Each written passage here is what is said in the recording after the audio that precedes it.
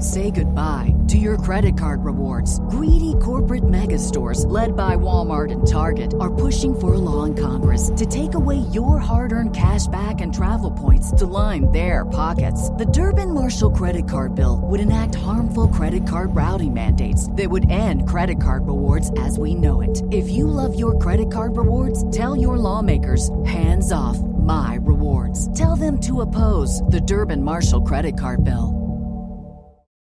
There were two more murders 15 miles away. When police arrived, they found the telephones and electricity lines described by one investigator as reminiscent of a weird religion. Morning. Cup of murder.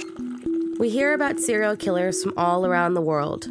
But, according to sources, Hong Kong only bred 2 serial killers in its history.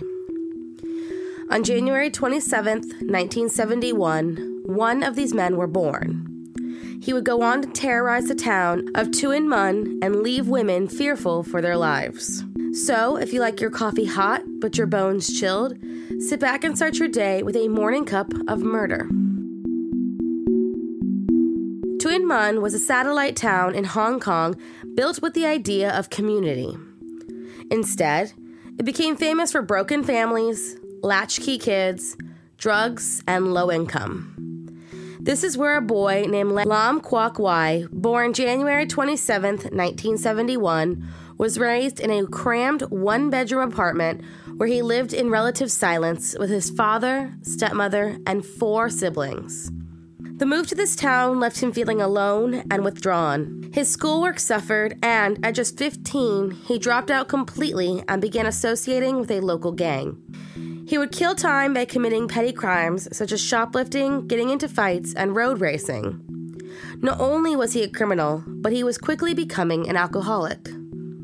On April 24, 1992, after a night of heavy drinking, Lam saw a 19-year-old girl and began following her.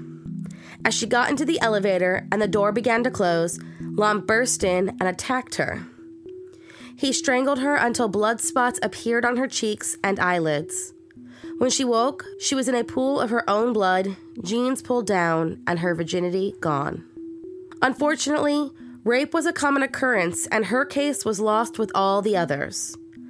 Over the course of 10 months, he brutally strangled and raped 4 other women. The rapid succession and clear MO finally caught everyone's attention, and the people of Tuen Mun began fearing a serial rapist was on the loose. Then came the day when one of his victims didn't wake up after their strangulation. Around 4 a.m., 50-year-old Li Hing was returning home from a mahjong game when she entered the elevator to her apartment. Just like before, Lam Kwok Wai entered the elevator and began strangling the woman. He then dragged her to a nearby staircase, raped her, and left her to die. The public slipped into a panic, the police were criticized for lack of response, and people coordinated marches and demonstrations. Yet, this community that was so willing to organize and criticize was the same community who ignored the screams when a woman was attacked and even stepped over Li Hing's body hours before anyone reported the murder. Police were working covertly to catch the man. They set out a group of undercover female officers as bait all over the city, climbing in and out of elevators to draw the killer's attention, while every man convicted of domestic violence, assault, or sexual crimes were looked into thoroughly.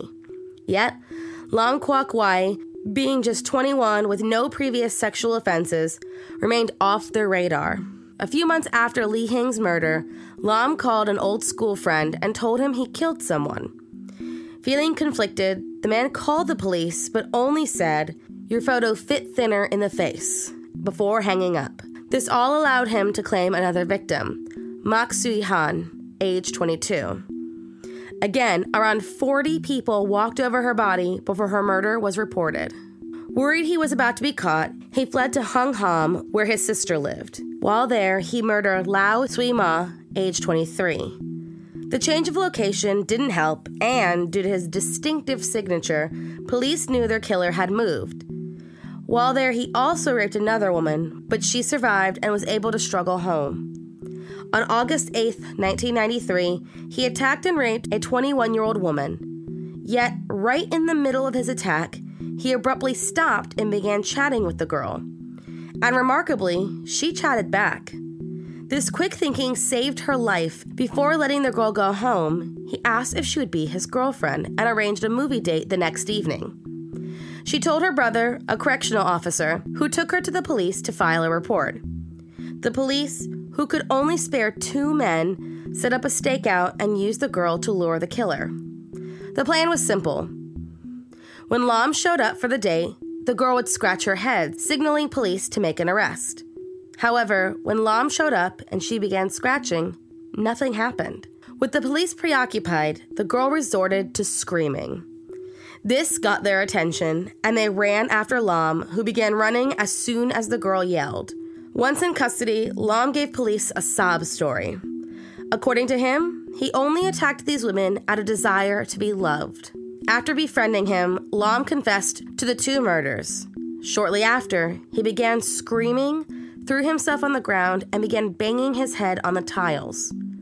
When police restrained him, his eyes were vibrating in their sockets, and he whispered, "I can see them. They're watching me. I can see their ghosts going round the table," before promptly falling asleep. During trial and subsequent interviews, Lom showed his obsession with the murder weapon, his hands, which he referred to as his fork. He believed it was a tool designed especially for murder. He was eventually convicted of 10 rapes and 3 murders. He was given 11 life sentences. Thank you for joining me in my morning cup of murder. Please join me again tomorrow to hear what terrible thing happened on January 28th. Don't forget to rate and subscribe and let me know how you like it. If you want to help support the podcast, there's always Patreon or just sharing it with your true crime obsessed friends. And remember, stay safe.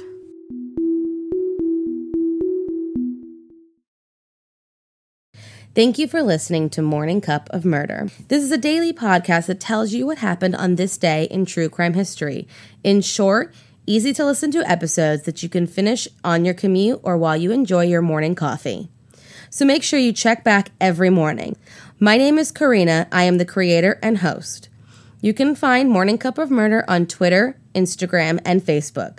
I have also set up a Patreon where you can donate a small monthly contribution to the podcast. All those links are in the episode description. Thank you again, and have a wonderful day.